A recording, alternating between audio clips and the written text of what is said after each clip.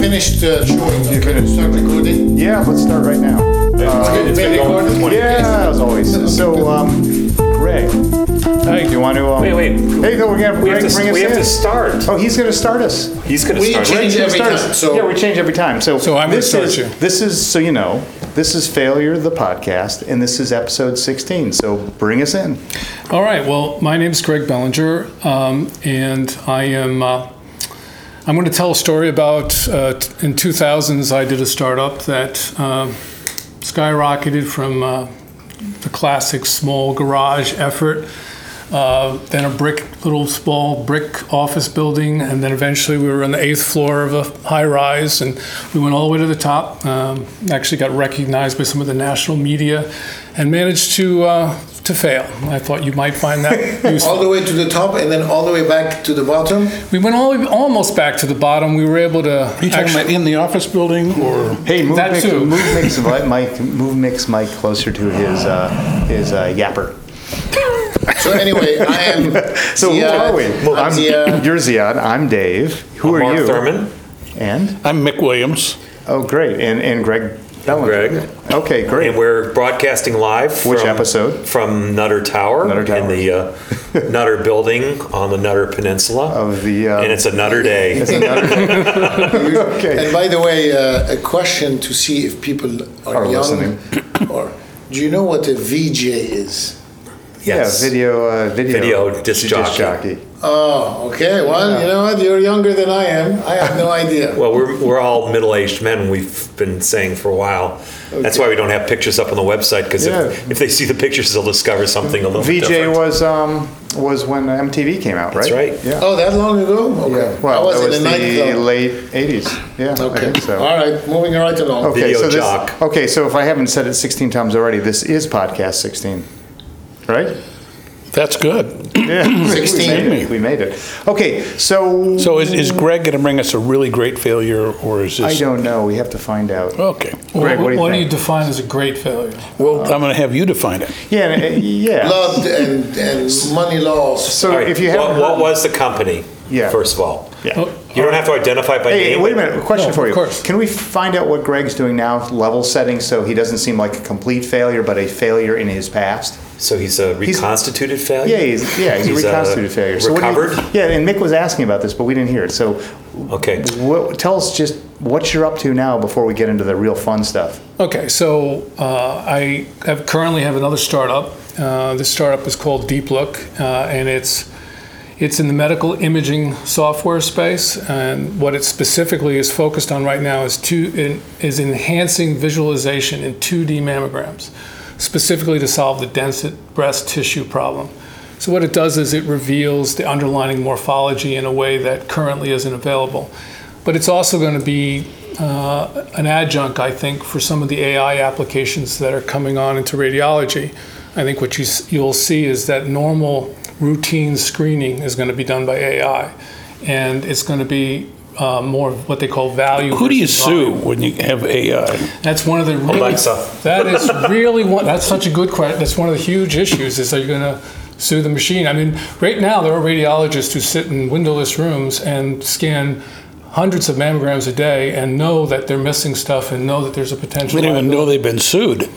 Oh, and they won't necessarily for 1 or 2 rounds of mammograms, which of course are being done annually. But so I think we have a good product right now that solves a specific pain point, and then later on, I think as AI sorts itself out, because there's going to be winners and losers, we're going to be just a simple application on the back end that helps the radiologist interpret what they see. So let's drill down on the use of AI. We were involved at the Connected Things conference at MIT a couple of weeks ago, which is a big hit, as people would in say. your dreams. Okay, it we're was done big with hit. it. It's No, last fine. week. It's going to live on forever. Yeah. So Mark's going to live on that until Mark next was- year's he's it's got conference. to carry me for another 12 months. Mark ran that place. He was Yes. like Yeah. he was I was it. queen for a day, but Did you go? You didn't go there, Greg. No, I did It not. was actually good. Believe it or not, Mark was involved and it was good. And Ziad's going to get killed doesn't for even having know his me yet, machine so running. he- Oh, so good. Mark was so going the to try to question say is, something intelligent. so the setup is at the conference. The notion of IoT and the terminology and all the related terms are all bandied about. It was a buzzword bingo. So I would say, with respect to AI, how is a medical imaging app or capability an AI-based thing? Are you running certain algorithms? Is it automated? Algorithms are very important.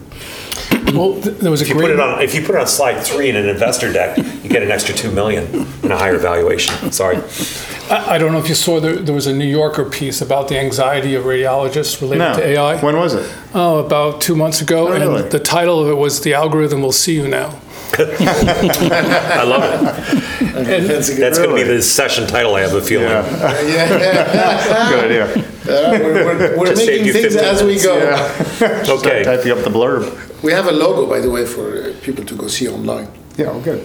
Go ahead, tell us. But Mark, we're actually deliberately steering away from classifying the current offering that we're doing as AI for 3 reasons. One is we want to get in the marketplace now, so Right.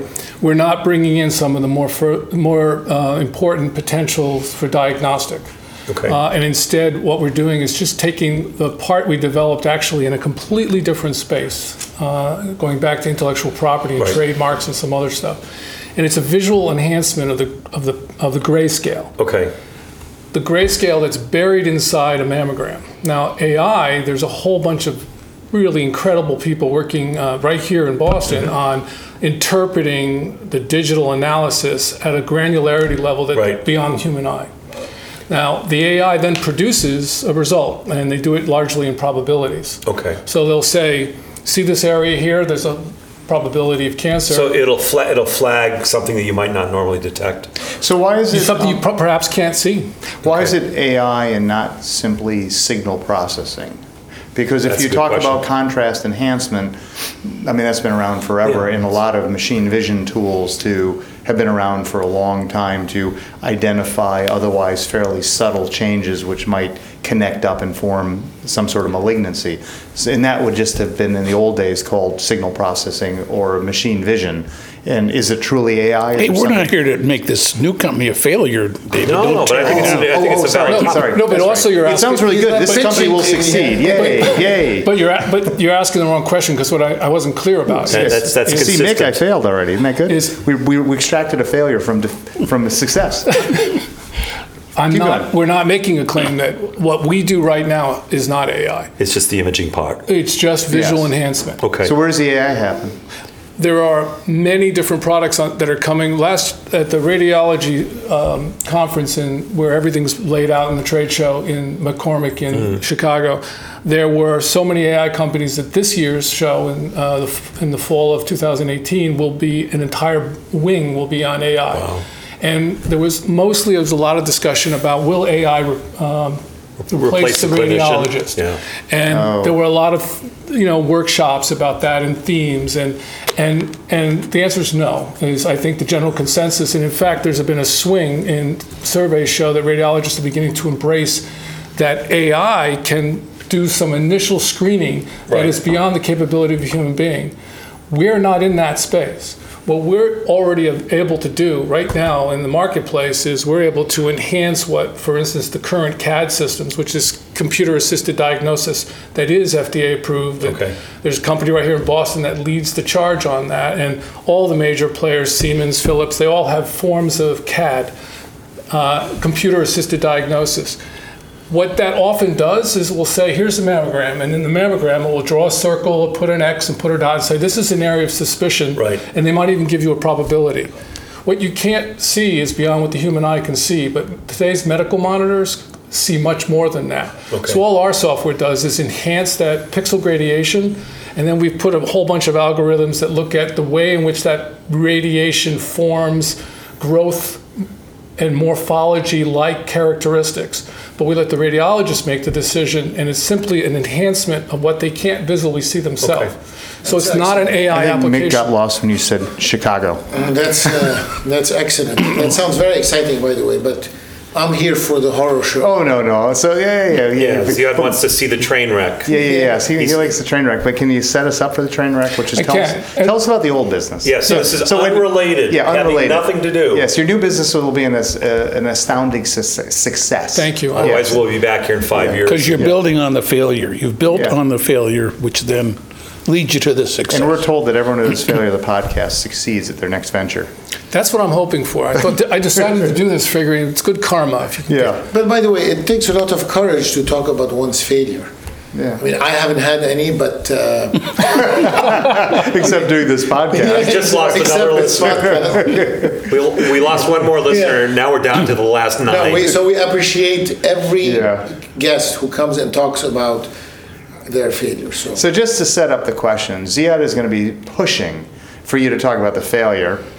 Mark will have some professorial comments, and you can see he's lined up for them take with notes. his note-taking. Well, Greg's taking notes. I'm a note Nick will taker, have too. words of wisdom. No, I'm no, just but trying to- I like to start with the failure and work backward. And I like to David know- likes to start from the beginning Yeah. and work to the failure. Well, that's so like let's our- go Dave's route today. Yeah. No, I'm Yeah. fine starting with the Today and every day. Yeah. So tell us, what was the time frame, and what was the company? What did it do? Okay. And all All right. those things. Okay, so time frame. It's early 2000s, and maybe I'll draw an analogy to the way in which AI is sort of a hot topic. Back then, it was e-commerce was a phrase that we take for granted now. E-commerce, and it was also about B2C e-commerce, which was business to consumer, and B2B. And just as way of further background, so I actually was a journalist for I started my first job here in Boston at Goodwin Procter & Hoare, actually, as an intern. Decided not to do that, ended up being a journalist for 10 years. Where? At Times-Picayune in New Orleans. Oh, how was that? That was fantastic. It was Wow. it was great for my 20s. Yeah. I learned a tremendous amount. In fact, some of which I think was helpful as an entrepreneur, because you learn to ask lots of questions, and you get used to interviewing people. What was your beat? What did you cover? Well, like any reporter, you start off with, I started the first day I was doing, and New Orleans had plenty of this, murders and mayhem. Yeah. So I was doing a There's 5 failures. I was doing 5 a.m. I was writing into a I thought you start with a cat in the tree or something like that. They don't send you right out on a murder, do they? They did.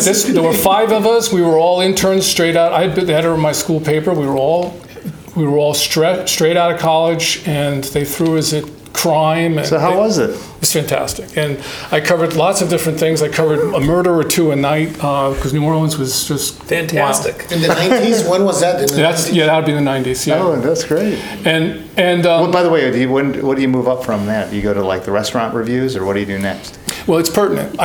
What happened was I had grown up on the ocean, and I've had boats since I was a kid. I ran a bunch of little seafood enterprises in high school to get through college. If you pound the table one more time, So- this podcast will end. Okay, sorry. I will try to avoid that, Jeff. I'd have the low-cut filter on. I don't think you can hear it. As a matter of fact, I don't think you can hear Mark at all.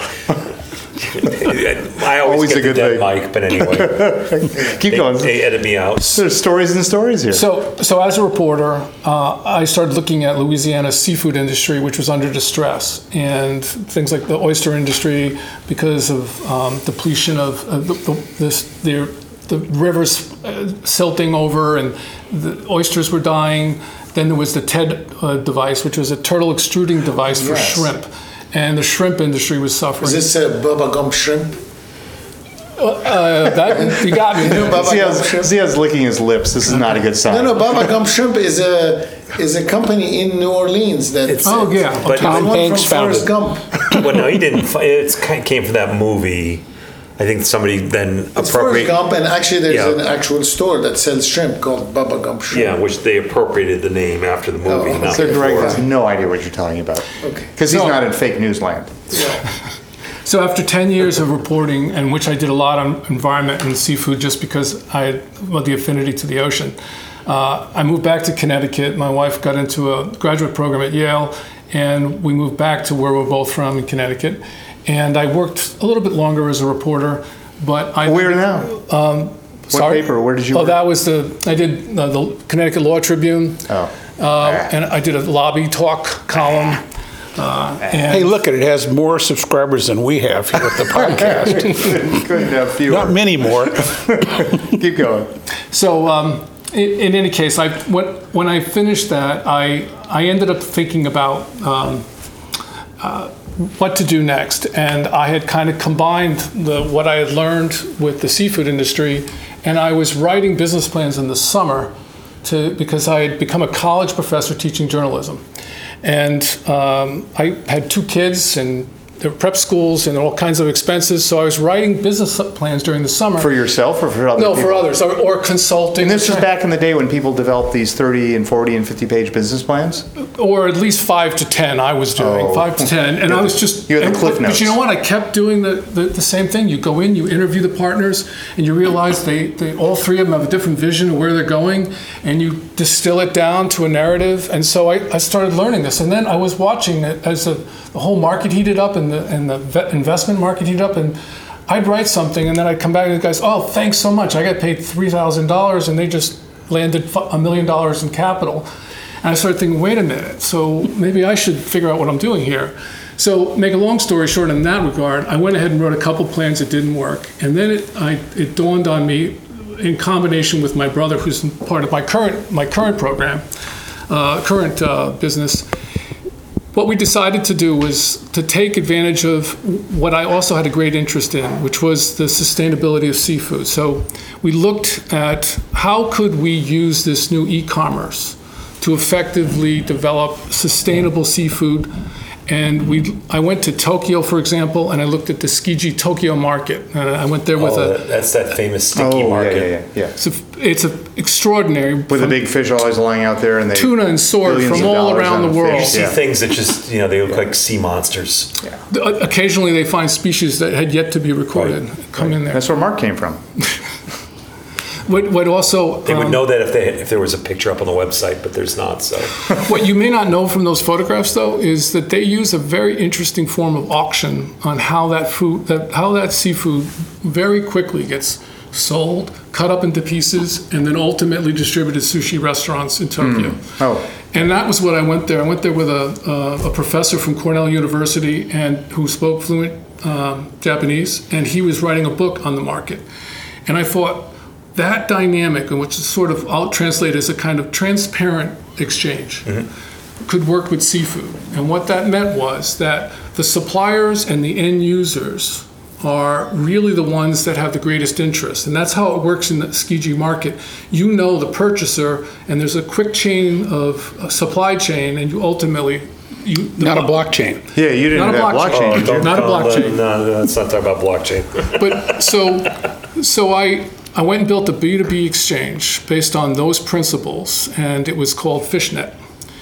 And I love that name. I don't get it. Is that a pun? It was a pun, of course, and it worked really well. And at the time, puns, there were a lot of nets. There were a lot of puns, yes. If you look back, there were a lot of nets. There was right, Fishnet and Plastic Net, and there were all these B2B exchanges. Like a triple entendre. And I also went and really worked with the suppliers. So let me just give you a real notes, by the example. way, Mark's taking notes, yes. Be worried. Be worried, Greg. Be very worried. He's going to hold you to something. Has he been sworn in, by the way? That's true. Where's the transcription? That's true. I'm not going to mention the name that won't be mentioned, but I will mention his lawyer. Cohen? Cohen. Okay, trouble again. Did he represent you also? David, come on. He's the fourth client. I would never. He also doesn't represent He wasn't my David. attorney, and I didn't pay him except when I did pay him. And then Wait a minute, I didn't who really pays pay him. attorneys anyway? Exactly. That's why the name who won't be named used him so much. Okay, keep going. Go on. Sorry, this is a serious discussion. Yep. Half serious. So here's how it worked. Yeah. Fishnet. Suppliers in Pacific Northwest that do king salmon. King salmon is a wild salmon. It's a fantastic large fish, but they would get a few dollars a pound under the traditional system. So one of the buzzwords at the time, besides crossing the chasm and all of those issues. Toys in the Attic? Crossing is Jeffrey Moore. Jeffrey Moore. Yeah. No, not Toys in it. Something in the Attic. That Toys in the Attic is Aerosmith. Yeah, something like that. Yes. Was disintermediation. Yes. And if we remember that big term, what that meant was cut the middle guys out. Right. In other words, get the supply chain more collapsed by using the exchange. And so... Is that what Fishnet did? That's what we did. So the individual suppliers... Sounds fishy. We'd go work with them directly. We would develop packaging. We would create a net to gross ratio in the packaging with gel packs. And we would then put the fish directly in there. So they would harvest less fish, much fresher fish, and then deliver it directly to white tablecloth restaurants via FedEx. Oof. And in You were a Half man frozen, before what's your it called? time. What could possibly go wrong? Half frozen, not frozen. No, not frozen, just chilled, or there's a term for transporting No, fish. they left them warm. No, they were Stinky. refrigerated, but no, and there was They were that's because- developing their own sushi by letting it ferment on the boat. No, that's the whole point. In the other systems, they'll go out and fish 15 days, and Yeah. the fish on the bottom is cat food, and then they work their way up. What we were doing is what's called day boat fishing. They would go out in small boats with albatross preventers, so they wouldn't have any bycatch, and then they would catch only a small amount of fish, but they'd be getting $6-8 a pound instead of 95 cents a pound to the original distributor that went through 6 or 7 channels before it ended up here in. So I thought you were software, so you had boats and... This is fish as a service, FOS. No, FAS. No, but what did you have FAAS. actually? What were you? Did you have boats? Did you have... Yeah, well, my letters aren't so good. It was the thought Well, his that jokes got are me. not funny, so... so did you have like Confusing boats, myself. or is it an online market? It was an online market. Okay, so the boats that you're mentioning, the fishermen had these boats, and then they would online say, okay, I have 10 salmons coming on the boat, put them on your website, someone would buy them, and then connect the two. Exactly. Perfect. Exactly. What And- could possibly go wrong with that system? I don't know. We're going to learn. But let me fill in a few dots first, so that then you'll see how it unravels. So you just did a very good job. So the fishermen would go on in the morning and say, I have 1,500 pounds of day boat caught king salmon. Our table tents and stuff we started working on the other side, the push-pull of the marketing, was dock to door in 24. And so you had this fairly coherent system where they'd go on in the morning and they would post. But it wasn't economical to ship 70 pounds of fish unless you got a really good rate from FedEx. So I went to FedEx and I got an aggregated national rate. So what happened was everything that shipped under our tracking number, no matter where it came from or where it was going, was under one volume discount rate. And we grew so fast that the volumes got up incredibly high. How many of you were there at this point? 3 of us in the beginning, and we eventually, as you're going to hear, we got to 60, but 3 of us in the beginning were still building fishnet. Was this way. funded at this point? Self-funded initially, then friends and family, and then my first investment, still fishnet, was $1 million by the local utility company, which was sort of interesting how that came about. But they I'm sorry, in which town? That was... that was in New Connecticut? Haven, Connecticut. New Haven, okay. Yeah. But this was a national business being run out of little old New Haven, Connecticut. Yeah, and in fact, we became international at the very end. We were shipping stuff in from Europe as well. Oh, so But I'm not there at the end. So the Alaska salmon or the Northwest salmon is just an example. It could be caught in Peru. in Massachusetts, or what's the one So that's your not- eBay for fish, because to me eBay is you're matching buyers and sellers. And Were people bidding? or Uber is matching buyers and sellers for driving and being a passenger.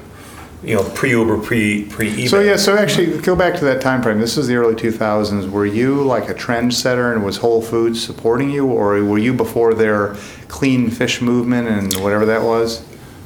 There was some early movements around what's called MSC, Marine Stewardship Council labeling, but Whole Foods hadn't even signed on to that yet. We actually had Whole Foods as a client. We shipped directly to Whole Foods at different points, and all of that really gained momentum over this same period that we were growing. And it was all part of sustainability and trying to take the pressure off the fishery. Remember the basic economics here. If a fish boat goes out and catches 40,000 pounds but sells it for 95 cents a pound versus fishes and gets 5,000 pounds at $7 or $8 a pound, 2 things have happened. One is they're doing just as well, and less fuel cost and all that, and you're taking less out of the ocean. What about the poor kitties, though? Because there's no fish now in the kiddie food. You've essentially gotten rid of secondary markets. Not really secondary markets. That's not their vertical. Their vertical wasn't to go get lower quality fish for cats. It sounds like it was. So selling it the sounds like fish on the bottom. He segmented his market and said, "I want to match buyers and sellers of this ilk with this product," and he was building an efficient supply chain. That's right, Mark. And it's also tied to. Remember, there's an overall, which is not driven solely by profit, but my goal was to be part of a group of people who were working on sustainability issues. And if the king salmon were allowed to just get pounded, and in fact, that's not what was happening, by the way. Federal regulators were more and more creating quota systems, as they've done successfully with scallops here on the New England coast. And as a result, there's less and less fish as well. So how do you manage that market? You manage it by making the value of the product more of the value captured by the actual fisher and less in the supply chain. So did you have a social responsibility in your business plan, in your overall model? Yeah, we did. And the way you just said it, those terms weren't bandied around quite like that then, but it was more also, it tied with another development, which was the food trend development. So on the white tablecloth side, it was we had people like Rick Bayless in Chicago, for example. And so they would say, I want to be able to say on Friday, I'm going to do wild king salmon, and I'm going to do it with fish that is guaranteed to be 24 hours old. What about the lying fishing boat captain? Yeah, that's a dying species. They become president. That's two. Objection, Your Honor. I mean, Pounding on the table. Same day caught means something to some people, means different things to other people. Correct. How could you police and say that fish is 3 days old? That's not. Oh, Mick, that's a really good question. That was one of our value propositions, because I was on the FedEx thing for a second. Let me answer that. That's a really important value proposition we used to sell. We were source verified. So remember I mentioned when I was in Skiji Market, it's a transparent delivery system. You know where the fish came from, and the wholesaler, distributor to the actual delivery. Same thing we wanted to achieve. Well, that was an honor system, though, wasn't it? There is an honor system, and there's elders who sit up above, and every so often when they feel that the market is no longer honorable, they shuffle the deck and move everyone's booth and restructure everything. And I found that fascinating. So how did you do that here? Sharp knives. I didn't do that. We didn't do that part. We didn't have an elders group. But what we did do, and MSC in that movement was sort of acting like that. But what we did do is just try to make it, the disintermediation was not anonymous. So remember when you asked me, in the morning they post, I got 1,000 pounds of fish. But this fish is caught by Mary and her husband John, who do all the right things. And it's dayboat fish, and then it's sent directly via FedEx to the restaurant, white tablecloth restaurant. And when it was done, there's a chain, because if you've looked at a FedEx delivery, there's a bunch of, it's called URSA codes. There's a bunch of codes, so our website tracked and knew where the fish was at all times. It's a blockchain. Blockchain, No, except there was a fish chain. That's how blockchain works. No, it's not how blockchain works. Hey, so wait a minute. So these fishermen and women, were they used to sending their product to anywhere via FedEx, or were they used to sort of bringing it to the local dock and hoping somebody would pick it up? Right. And if they weren't used to it, how did you get them to do that extra step, and who handled that? We did. We had a whole thing called my God. supplier relations department. And I literally... All three of you? I would literally go, and well, initially, we built up at that point, we probably had a dozen people, and I would go visit Well, these. how many port cities are there you were working out of? We were very strategic. We didn't try, in other words, we stayed with a certain number of products with the highest value per pound, because that also helped cover the cost of the freight. And then we went, and those that had a special, like for instance, tilapia is a farm-raised fish that costs 60 cents a pound. Yeah. We're not going to move it on Chilean fish sea net. bass, on the other hand. And What's the real name of Chilean sea bass? Oh, I don't know. Paco Paco It's or a something. toothfish. Yeah, Oh. some tooth. It's a Toothfish. very unappetizing Patagonian toothfish. name. Right. How is it, by the way? It's a fabulous fish, but it's it's also not under allowed. stress. It's under tremendous Oh, stress. really? It looks Never like eat it. Yeah. looks like a Foods has it all sturgeon. the time. Oh. Looks kind of like a sturgeon. No, but they don't sell Like a it that sturgeon, much. isn't that a song But can by we? So Madonna? can we go back to the business model and Yeah, the business right. story? This is what I'm getting ready for our sushi Different podcast. spelling. Yes. We're going to have a sushi podcast. And coming soon, a podcast from a sushi A restaurant. sushi restaurant where there hopefully will be no failures. It's not a failure; it's just a sushi lunch. Greg's going nuts over Yeah, there. So go ahead. So remember, we had this He had started his career looking at dead bodies, is Yeah, what, yeah, this is easy. what I've This is heard. much And, now better he's than like, dead bodies. and then he continued looking at dead fish. So this is, I don't know if it's an upgrade or not. Yeah. so Can I just interrupt for Sure. a minute? Sure. Because this is a question that's always plagued me. That is that how do you tell if a fish is fresh by your nose? If it smells like a fish and it smells fishy, is I that know bad? the answer. Or is that good? This is not one of those If it Baxter doesn't Black smell stories, fishy, is it it? means it's fresh. No, Yeah. it's not true. Oh, so is it? Oh, so what's the answer? Well, no, I mean, I don't know. I'm asking the expert here. Yeah. Come on, Greg.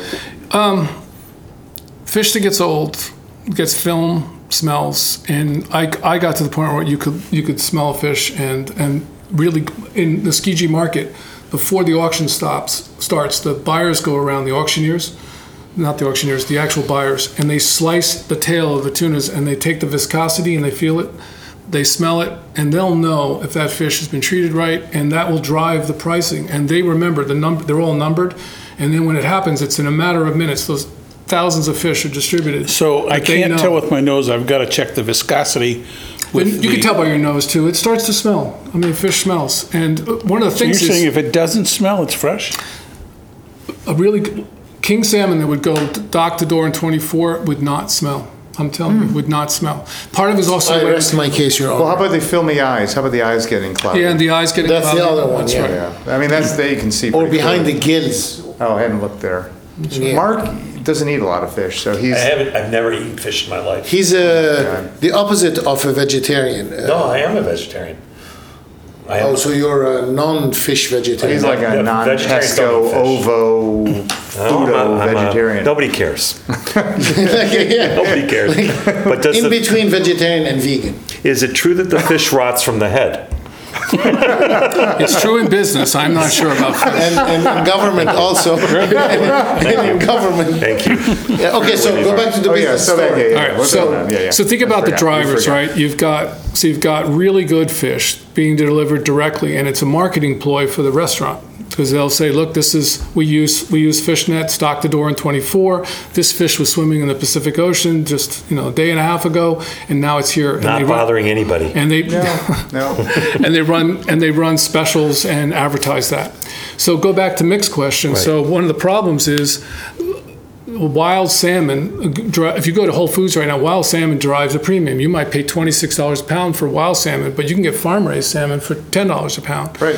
And it's hard to tell if fish smells or not, if it's bad or not. But I'll tell you right now, it's extremely hard to tell a king salmon that was farm raised versus a king salmon that was They wild. taste different, though. They do I taste- thought the color was absolutely. different. The I color, like the taste of farm salmon better than No. regular salmon. Really? really good wild salmon will knock your socks off. It's Oh, really? fantastic. Yeah, I like wild I salmon. like that movie Fish Gone Wild.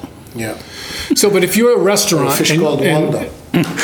if you're a restaurant and you want to promote that you're selling this wild king salmon, you want to make sure you're not buying. In fact, there were a whole bunch of sting operations at the fish wholesalers because they would put 2 wild king in a box with 10 and then ship it to the restaurant, so the restaurant wouldn't know.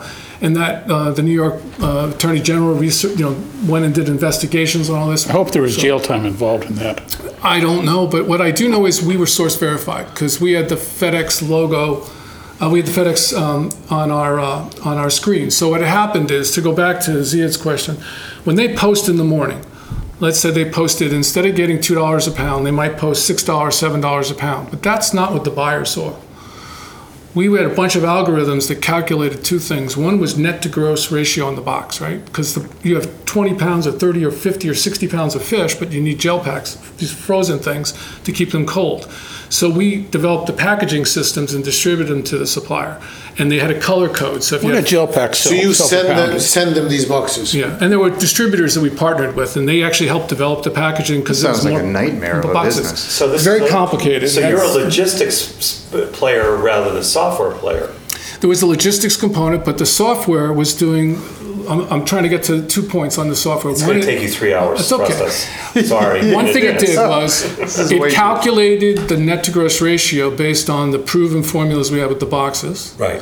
and it showed that plus our margin on the buy side. Wow. So the buyer saw he was buying from David 50 pounds of king salmon, and it was going to be shipped to Mark. Sounds But fishy you- to me. But what you saw was the price landed.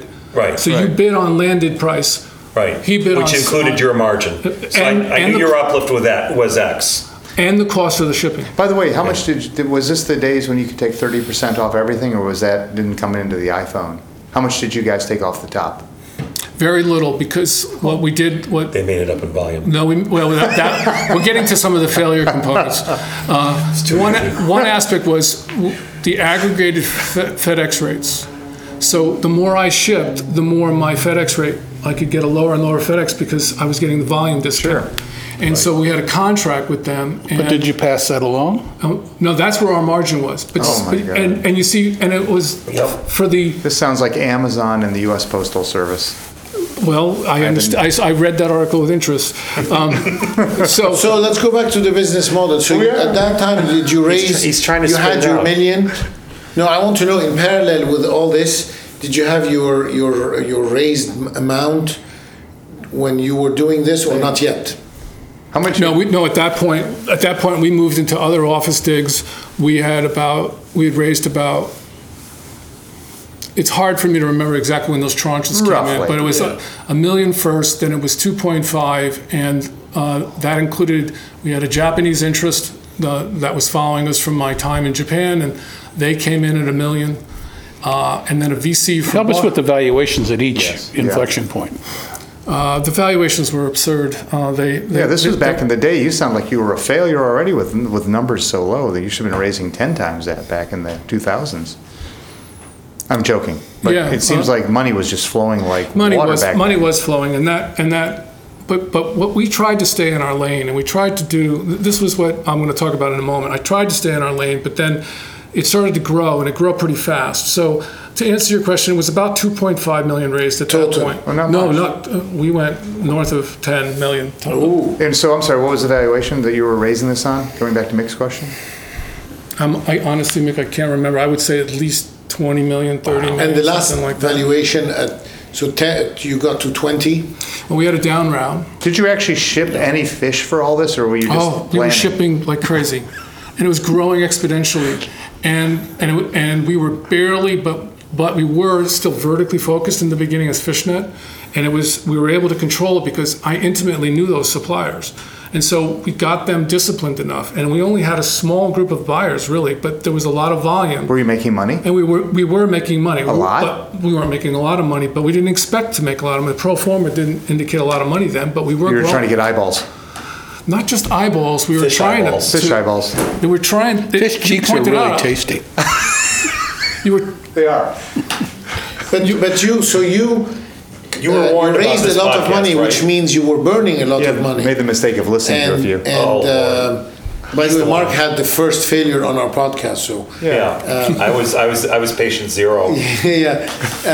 So you raised a lot of money. Your cash not a lot. burn You was raised a little. 10 million. That's a lot. Oh, that's true. Yeah, north of 10 with high valuation. I mean, and so you had Which is a great. high burn rate, right? Because you had a team of 16, things were flowing. And the biggest question is, when was this inflection point when things started to Smelling go fishy. down? Okay. Things Did you like that? you're excited, you're a dreamer. Oh my God, not a dreamer. He's telling the story. Let him Yeah, get the he's got failure in a his great own story. time. I need to know that inflection. Okay, keep going. This is like a journalism guy himself from NYU. What do you want? All right. failed what we've done journalism guy. too is by trying to get the cap straight, we jumped ahead a bit. So in terms of the narrative, we're still Fishnet at about 2 million. But now things are going to start to change in a second. And it's one of the identified lessons I learned is From our podcast? from my experience. Just say yes. Yes. We had now 2 VCs, one on the East Coast, one on the West Coast. We had Sounds ominous. Japanese interest, big corporation interest. We had a utility because it had a bill presentation software it was using because we were factoring the payments. Only in the 2000s. So we have all this stuff going on and each of those had board seats, and I'm CEO and chairman. Could you have made and this more founder. complex? Exactly. That's what I. Were you excited? Like, were you really happy, thinking, "Wow, he was I'm building stressing an out. empire here"? He was waiting for or you Potter were to come starting to legal. stress out. Just about starting to stress out, and I'll tell you, and it's a great question. I'll tell you. Mark's never recovered from his failure No. podcast. And Greg lost all his hair then and stayed that way. And I'm right behind No, him. because in TV there's this concept, jump the shark. And there's that. Is that when that could be in a the TV Olympians? series? Are you intentionally picking like a fish No, analogy? Jump the Shark is when a Fish TV motif. series sort of goes downhill because of one episode. Do you know the origin of Yeah, Jump no, the I Shark? don't. Where does Of that course come I from? know. It's Fonzie going to the beach and actually jumping on a shark and wrestling a shark. And that's what they call it, Jump the It's Shark. it's from the show I Happy didn't know Days. that. So that's wondering the about that. inflection point where you go from I'm going to rule the world to things are not I as thought it was Michael Phelps swimming against that shark in the, No, the no. simulated. No. Oh no. Okay. Keep Okay, going. go ahead, sorry. Go ahead with the inflection point. There's a graphic I'm going to give you, Zia, that about the inflection point. It's this. I brought it here today. So the name is not Fishnet. The name is Freshnecks. Oh. So what happened is, in a series of board meetings, they said, "This is working. And you added a .com to it. Disintermediation. This is working. Let's add tomatoes. We got to add everything fresh." And you who wanted to stick to your lane couldn't because you were influenced He not by only jumped the shark, he jumped the tomatoes and the jumped lettuce the and tom- all the other groceries. But it Okay, makes a certain so is amount that of a pillowcase? sense. What is that for? It's an apron Oh. that you would give to one of the white tablecloth restaurant chefs. So I'm not Maybe going to we'll ask take a the picture of question. that. Do you Yeah, think yeah. you would With you your would have phone been that's off. successfully if you had stuck with fish? Have them hold I'm it not up. supposed to ask Hold questions. on, Right? Mark. I'm sorry, Greg. Greg. This is a very important Okay, point. you want that? We So- need a picture of you with your fresh. Okay, this is In the great. middle of the podcast, we're stopping to take pictures. Okay, Greg is officially our Greg is favorite guest. yes, he's our favorite guest because he's got his fresh. So that is great. But while he's Okay, this is while he's fantastic. saying this, Thank you. This Okay, is well, I haven't gotten the whole story here. wait. you know, Let me just let me jump in. While he's saying this, I could see that making a certain amount of sense. We've developed a method and a system to Supply ship from chain. fresh to this, Yep. and I could see a board member going, "Why aren't you doing these 5 things?" Bezos actually stole that from Greg. Oh, is that true? Within- So did you? No, because it Bezos is- was it is what Bezos was Amazon B. did. This is important. Bezos was B2C, and I will tell you the contempt that we used to talk when I'd sit after hours with people and we talk B2C. No one's going to ship an individual box to an individual home. It's all going to be commerce. It's all going to Right. be B2B. So wait a minute. So But why? Cisco was delivering tomatoes to restaurants. Yeah, why is B2B worse? I thought it was supposed to be bigger margins in B2B than VCs B2C. don't like consumer; they like enterprise plays. Right, no, but I thought there were better margins there. You were B2B, so shouldn't you have done? I think the margins are much bigger in B2C. No, but they were pushing him to become No, this B2C. is great. And So- by the way, a question, just a quick question. I don't Did think you he feel agreed. you were Did he agree or swimming? disagree with? Well, with no, you? but this is No. this is the era of fake news. You just say whatever you want to say and move forward. That's the fourth No, but political reference. I have a question. So did you feel you were swimming upstream? Check, please. You're actually Greg. funny. I didn't know that. I would have known. This is Okay. like this is the high point. This of is my an inflection podcast. point. I'm assuming that Greg has heard every one of these multiple times and is questioning his sanity for doing this goddamn show. No, Zia, but things began to stink. Tell you what, I would propose that we give him 60 seconds without interruption. Okay, sorry, And sorry. Just as an exercise for the rest of us. Okay, sorry. Keep going, keep going. So two VCs, He's already violated one utility it. company, $10 million, Japanese trading company. Japanese trading company. Life is no, good. utility. Public Utility. utility. Partition of Present nurturing. I get that. Keep Yeah, going. this is great. You could make this much more complex. Keep going. I'm trying to. But actually, at this point, I was beginning to appreciate it was getting complex. And I'll tell you, a couple things occurred to me. A couple competitors were now in the space. And we were in Chicago pitching at some kind of event. And we were in the back of the bus, and the guy was saying, "How many slides you got?" And I said, "I got 10." And he's got 10. I said, "Why are you asking me?" He goes, "Because it's $1 million a slide at this thing." That's what I hear. It was just a goofy time. I mean, in terms of what people would invest. I could make a couple more slides up. So I thought, gee, I should have put an extra couple slides in. This is great. This is called For the mass record, we did make it frenzy. through 1 minute. And I won't use the name of the, but there was a nationally recognized figure jumped into the space. They had a lot of restaurant interest. And Can you mouth his name so we can do this? Can you write it on a piece of paper, put it in an envelope, and hand it to the judge? I can do this. I can do this. Oh, yeah. All right. Somebody who had some Me Too troubles. Exactly. Talk about In fact, he has from the the inside head. scoop. Yeah. So, Keep going. Yeah. so, Oh, this is too much. Yikes. so there were 2 or 3 other little things that I'm never getting a manicurist myself. first mover advantage. They're First expensive. mover. You were the first mover. Yeah. Yeah, but you got to capture the first mover advantage. You had it though. And remember, I am like, I've figured all this stuff out to this point, but now I'm getting increasingly less confident in where we're going, and I have to take that responsibility. I'm founder, CEO, and I'm thinking, well, that makes sense. Like you said, Mark, okay, we could expand a little bit, but how are we going to deal with we had a trading pit now at about 35 seafood buyers in a trading pit, making sure all In Chicago? no, all of this is in a high rise in New Haven. And so we've got a whole Pretty bunch similar to Chicago. we've got all these people, and they're all domain experts in seafood. And now we're moving into these other food categories. And we didn't go to tomatoes. No, we were doing exotics again because there's a price. What are exotics? Truffles and eventually we got to the point where at one point, well, I want to save that. But The pain inflection We'll point be occurred. waiting with bated breath. Yes. All right, exactly. so Bated breath, was that another pun?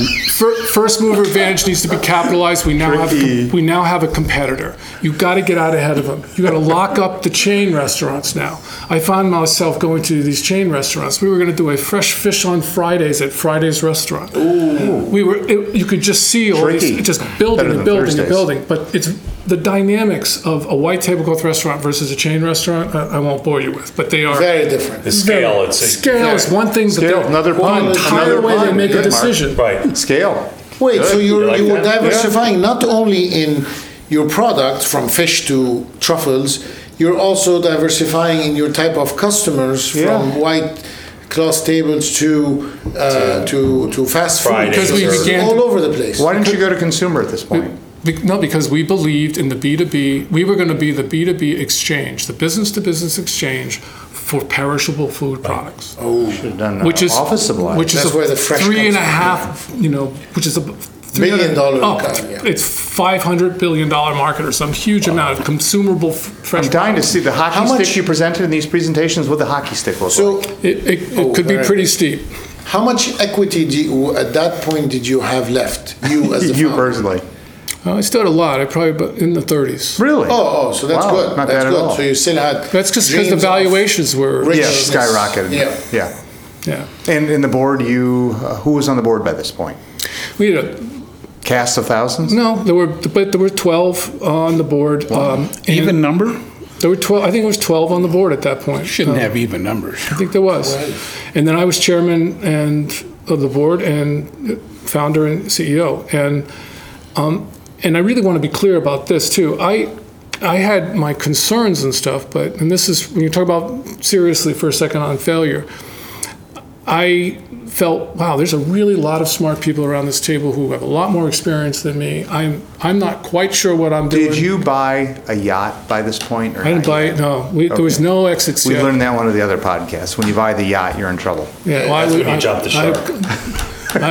I could not buy a yacht. Let me put it that way. I was coming out of being a college professor, left a tenured track job, by the way, in the middle of this, because we were about to do another round, and the VC said, the whole first year I did it on sabbatical, and the moment of truth came, and we did a round. I think it was $8 million. made you quit your job. Well, it was very simple: $8 million or tenure. And VCs are ruthless. Here's my attitude. I remain friendly with some of the ones I still know. My biggest pebble in my shoe was the big institutional investor who's very big in the healthcare space, and I won't mention their name. I hope to someday do business with them. And that representative from that entity was the hardest person on me, and yet I respect the most now. Well, actually, when this podcast is done, it will be the biggest pebble in your shoe. The podcast. The podcast. No, this is the therapy. This is where most guests are happy at the end because they unload their story. Okay, so huge board, 10 million, 30%, a fish and fresh product marketplace, But no office supplies. and No, big no. office. Now we're doing other beyond You're fish. doing Yeah, you're doing aprons and everything. you're doing all kinds of And things. by the way, how is business going at this stage? No, now we're up. Now there's competition. Yeah, but and that would take me back to my Chicago story. So we're toying with the idea of an IPO. We're back in the day. ICO though. No, not an ICO. That'd be more. I am rarely in the office because I'm out. Hey, it could be an Doing IFO. roadshows. Mark, an IFO, an initial fish offering. It's like a UFO. Yeah. Keep going. I took the red eye back from San Francisco after a pitch. Did you have an underwriter at this point or not? We had two lined up. Holy smokes. and Household names? household names, and names that you would recognize. Wow. They'd be embarrassed to be mentioned. Well, I think that would be a bad idea. They'd say So you still believed in it, like psychologically, you came on that flight. You're like, He's taking Top- red eyes. I He's think top of he's the a world. true no, believer. this train was moving. This train was moving, is right. It was moving real faster and There were no faster. fish analogies and it for that was, one. And It's a it, boat. and it was, Oh, it was this a boat much was bigger moving. train than I had originally. I had a little engine that could, and then there was suddenly a super chain. Right. So it's moving fast. This was and- Kim Jong Un's steel It's a line slow big train. train. okay. I took the red eye back, landed in New York. My cell phone rang. I had to go back and make a pitch in San Francisco. And there was this airline that we were all using, had old 747s. You could sleep up on the top because they took the seats out. And I walked back up, and the stewardess said, "You just took." I said, "I know." And I just laid down again and flew back and did another pitch. Back in the And- day. and Wow. This is when I bought my Italian Oh wait, coffee that's maker. first class. No, this was That was coach. This was some kind of like airline with the old, 747s. There were no seats on that top. It was strange. It was I've an been old, there. I it was don't an know old what it is, but struggling I've been little. there. I've It's been going on back and. The only thing it did was fly to and from San Francisco to New York. And you sleep, okay. Anyway, that's here nor there. The point is, that's where the questions you're asking is. I started thinking, well, this is. I don't know exactly. I'm not in control anymore of all the events that are happening, and we're really pushing hard. And there's a lot of good people who are working hard at it. And I ended up in Chicago, and They pushed you out of the plane? No, I just ended up in Chicago, and I can't remember why. But I was in the hotel, and I decided to go see one of our earliest customers.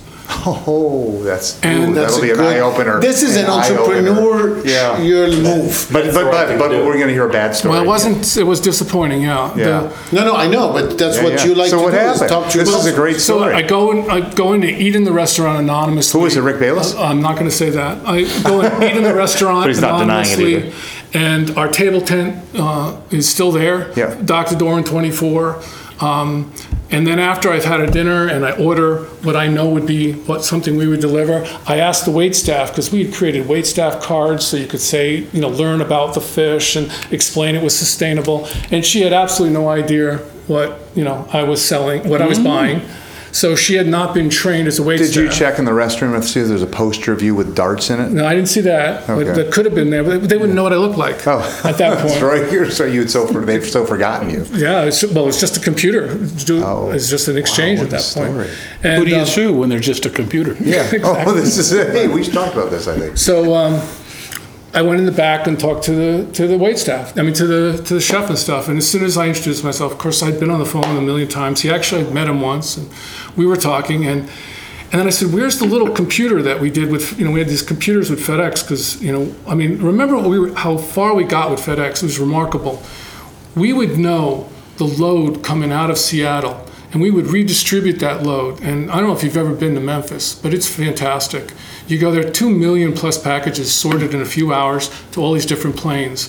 But we had algorithms that were tracking our packages, and we'd say, our packages are not going to make the plane for Boston. They're not going to make it. So then all the people on the network that had bought there, they were told that your fresh fish won't arrive till Saturday, so change your special, change your menu, because you're not going to have fresh fish on Friday. And then while we did that, we then put refrigerated reefers, they're tractor trailers, with Yeah. we put 2 of them in Memphis. Unbelievable. And we would take them out, and then I went and worked nights in Memphis with the guys that work what happens is there's a belt going 20 miles an hour, and if it misses, it goes into overgoods, which is this enormous 2-story net. And we had put special stickers on the boxes. They were trained to recognize that's perishable fish, take it, put it in the reefer. Scan it, and our computer would say But it was going into a net. They had The a big fish hook. was going into the net. That's true. It was still fish. Well, it came in and started with a net and So we ended had in worked the net. out all those systems, but when Then it went we on the fish net. So here's the pain Net inflection cube. point. So when we took it out of that narrow lane of a limited number of fresh seafood products and started expanding it, our supplier networks started to be less. It was an intensive business where you had to stay in touch with your suppliers Yes. and your end users. And the more you made it a commoditized exchange, the more you lost that ability. The intimacy at both ends. The quality and Well, would that have happened even if you had stayed in the exact same, say, salmon, Alaskan salmon, even if you had stayed in that, if you had grown as large as you had, you would have had competitors. Wouldn't that have happened anyway? In other words, this is a Wait, but result we of haven't growth. reached this failure to go back and lessons Well, I'm learned. guessing this does not Yeah, end so well. you're This in does the not end well. restaurant, you're seeing the chef. Yeah, and what did he say? I'm sorry, what did he what say? you Who learn are from you? him? No, but he wasn't, at that time, FedEx did this too. They were giving you little computers. Remember, like today, this would work so easy. You just do it right off of an iPad. Right. But at the time, a lot of these Did your custom terminal. chefs didn't even have internet connectivity. So we'd have to arrange for internet connectivity.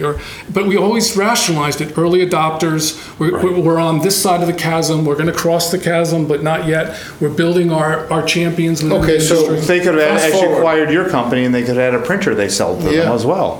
For more A good complexity. chef always has a sauce to put on old fish, and then they do a special then. He threw that sauce And at they call Greg. it the special. Yeah, So keep going. keep going. So you keep talk going. to the chef. Yeah, and he doesn't He's- recognize you. It's But he's got another. He's already got the sauce But he has working. another computer. He has another computer. From your competitor? oh. What was the name of the competitor? Not quite as fresh or a little fresher net? It was something purchase. Oh. But in any case, This is great. so I realized that we're not only competing, and they're also have raised. I mean, I read in the trades, Umpteen billion. oh, they had raised so much money, and so they were given a free computer if you would switch from us. So now we've got a headwind on top of all the other stuff. So were you feeling happy about this or quite concerned? did you go back to It's your good that he learned. Yeah. So what that part, happened? that's What'd you do? useful What'd you do? You gotta give away a computer. That's Yeah, the lesson that may there, be yeah. the thing. You went back to the hotel and it's like, oops. Yeah. So what did you do? What'd you do? I flew back, and I remember this distinctly. I got off the 8th floor elevator, went into I got in the morning there, about 11 o'clock. The supplies, in the morning, all the trades are coming in on the supply side. We don't open the gate for the purchasing until 2. And we reconcile and make sure that the supplies make sense. And we had algorithms like, this guy says he's got 1,500 pound of fish, but he only has the equivalent to ship 1,000 pounds because he's low on box inventory. We were tracking inventories. So we said, you can't post 1,500 because you can't fulfill 1,500. So there was all this analysis going on before it opened at 2 to the chefs. Now, they're not buying for that night. They're buying for the following day. Yeah. And that's when they make the weekend menu purchases and so on. And there was an ebb and flow to that. And we've gotten very good at managing that within our lane. We really had that down. But now we had all these other things. Like truffles. I walked in, because remember, there's suppliers who were in charge of seafood, and then all the other products were added on.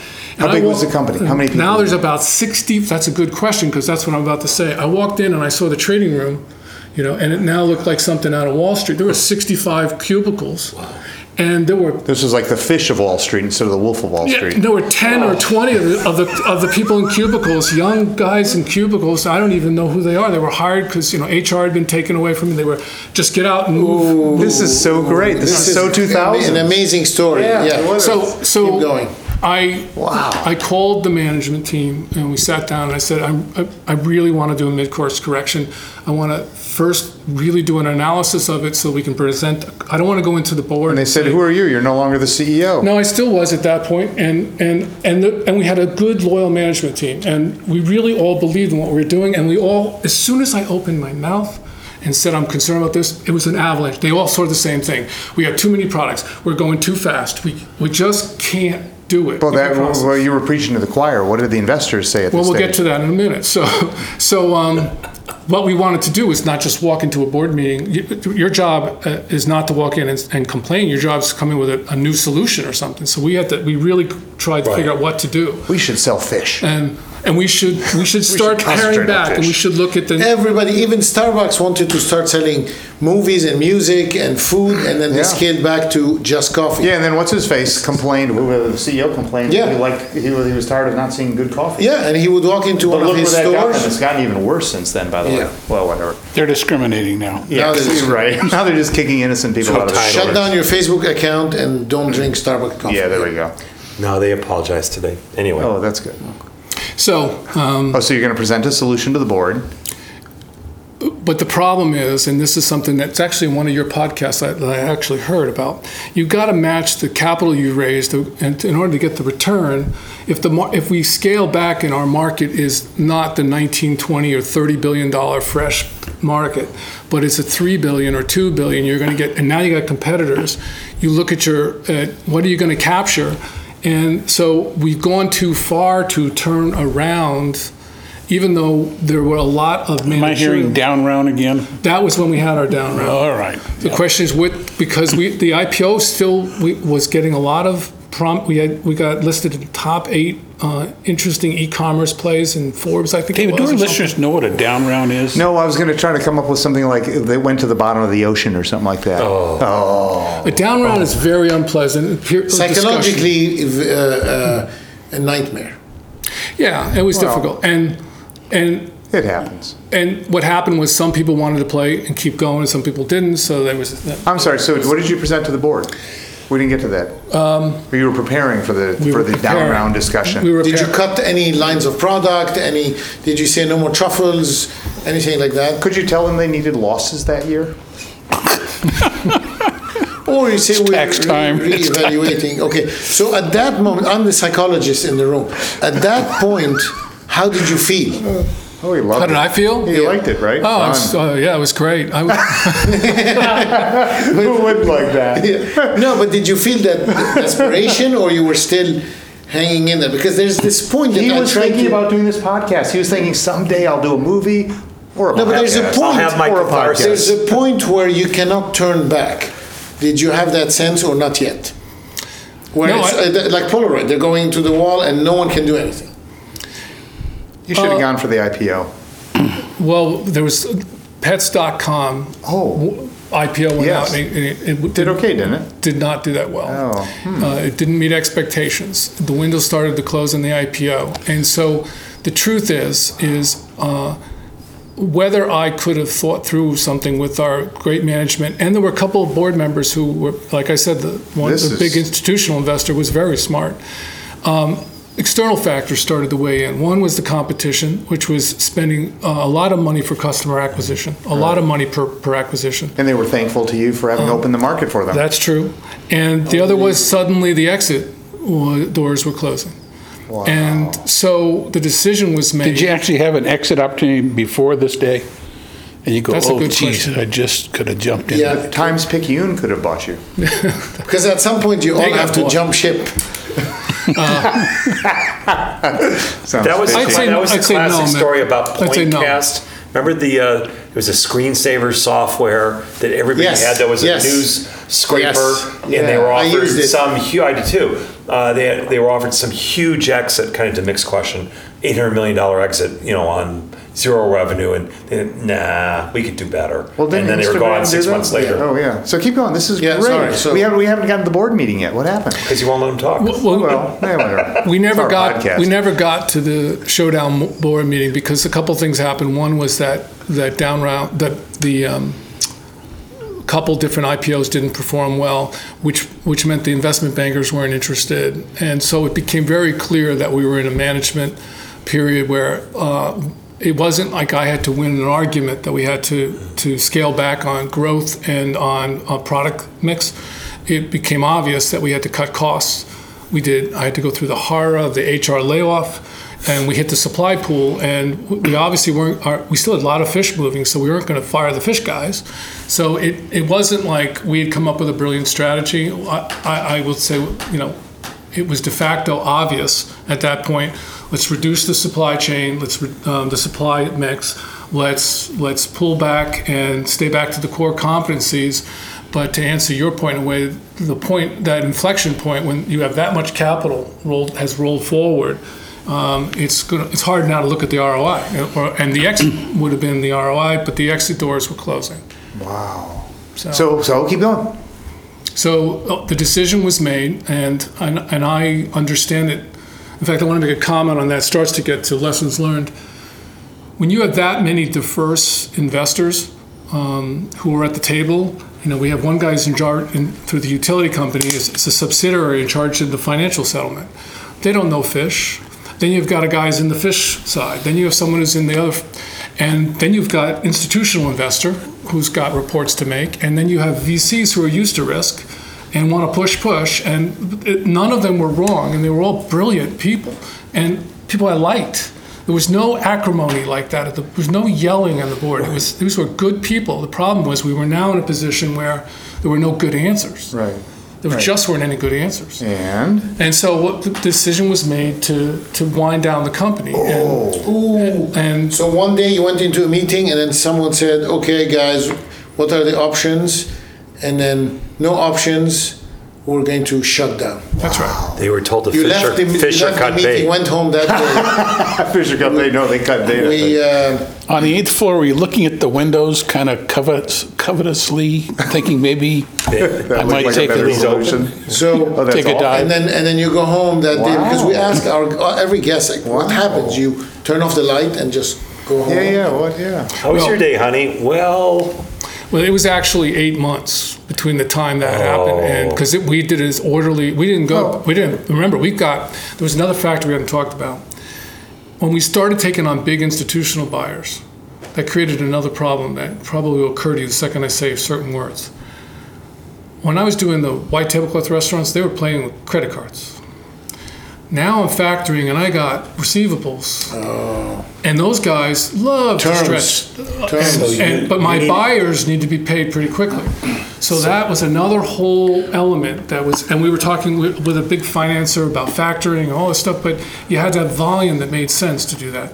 And so now you're retrenching, and of course, and we had just landed some big contracts, so we had like $150,000, for example, was one outstanding receivable for a multi-unit, high-end, a brand you'd recognize, in which we had been delivering fish for them for a good steady month and other things, but mostly fish because they knew the value proposition. But we have to collect money from them.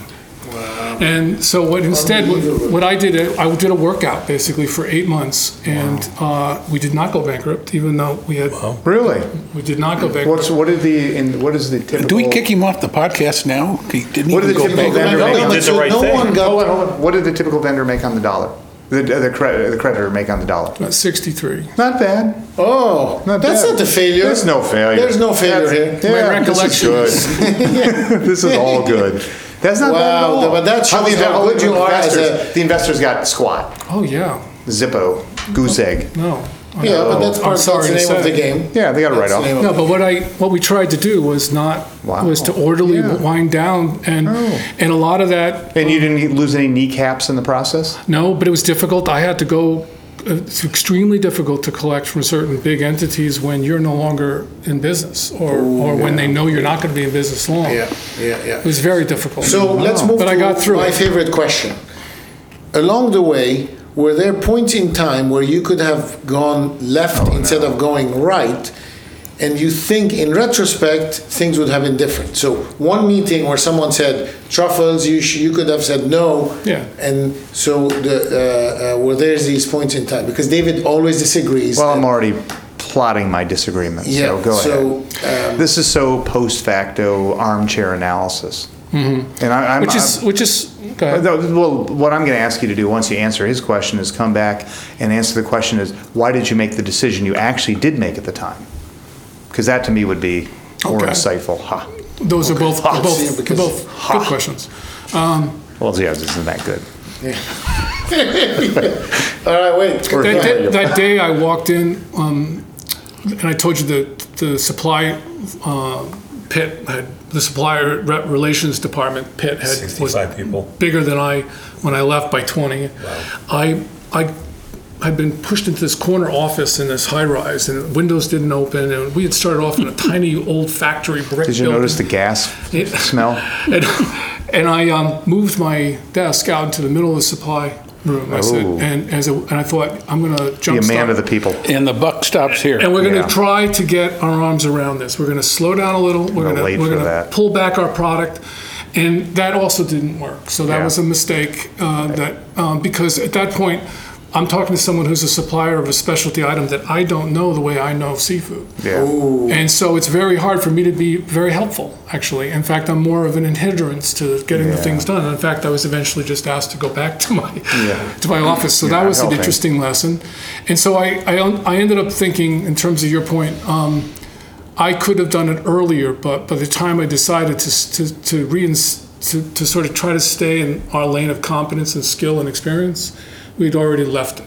So let's change to the other This is question. just like the Bruins last night, a minute 24 left, they're 2 down. What the hell do you do? There's just not anything you can do at that Well, point. so I guess the question is, if you then dial back the clock to a point you made a decision that was a bad decision in retrospect, was it the decision to broaden the product line? Was that the one that killed you, and how would you have prevented that from happening? Because the audience, all 12 of them, I guess by now, is going to want to know, how do we prevent either a board from running ramshot over the business plan? What would you do differently? Yeah, but you characterized something in there that I think I don't agree with. The board, I did it. Never happened The on this management podcast. and we were all drinking that Kool-Aid. The board didn't. This was not. I Oh, take so you full bought respons- into Fresh Start or whatever it was called? Well, I'm trying to answer your question this Yeah. way.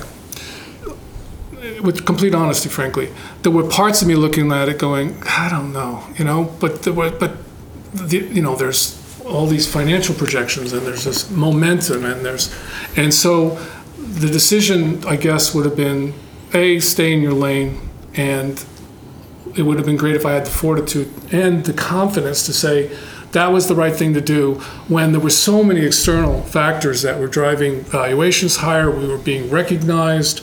And who am I to say that even though we're being recognized as innovators and we have momentum behind us, that we should pull back in our heels?